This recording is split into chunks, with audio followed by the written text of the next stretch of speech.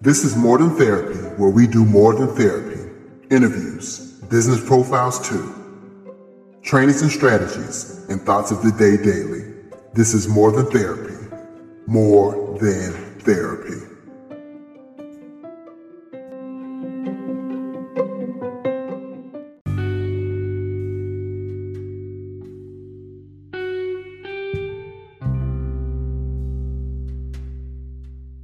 Don't confuse having less with being less, having more with being more, or what you have with who you are. A quote by Noah Ben-Shea. Here's a very important piece of advice to take to heart. Our value and our worth are not determined by the things we have. Additionally, our level of happiness and fulfillment in life is directly related to our understanding of this concept.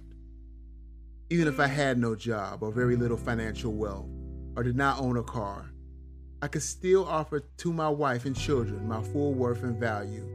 I could give them love, advice, compassion, kindness, a shoulder to cry upon, my time, my talents and my abilities, my wisdom and understanding, my faith and hope, and so much more. This is because none of those material things in my life defines my value or my worth. A key ingredient to recognizing this truth is found in simplifying our lives from the complex things we have come to associate our value with. I do not need to buy the newest clothes or phones or gadgets to be more. I have only to look within. All those things actually serve to keep my gaze looking outward, away from where I truly am. When we can strike a balance between simplicity and necessity, one in which we remain constantly aware of our value and worth, we will find ourselves living true and authentic lives. Our wants will remain simple, financially, emotionally, intellectually, and spiritually, and how we define ourselves will remain independent of the things we possess. I challenge you.